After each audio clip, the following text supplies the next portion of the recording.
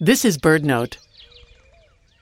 In the late 1950s, scientist and ornithologist Kenneth Steger set out to answer once and for all a question that had been argued over for decades. Do vultures detect carrion by sight or by smell? The story goes that his light bulb moment came when a Union Oil employee told him of vultures congregating at the spots along the pipelines where gas leaks were occurring. Why would they do that? Well, because a key ingredient in the odor of carrion is ethyl mercaptan, the same substance companies added to odorless natural gas in their pipelines so they could smell if there was a leak.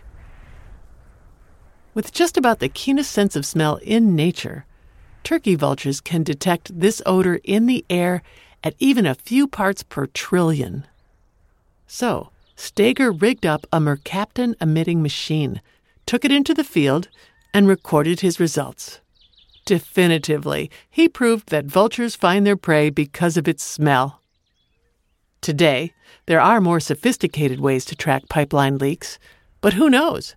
Now and again, a watchful worker may just cast an eye upward, on the lookout for ominous silhouettes slowly circling against the blue sky. For BirdNote, I'm Mary McCann.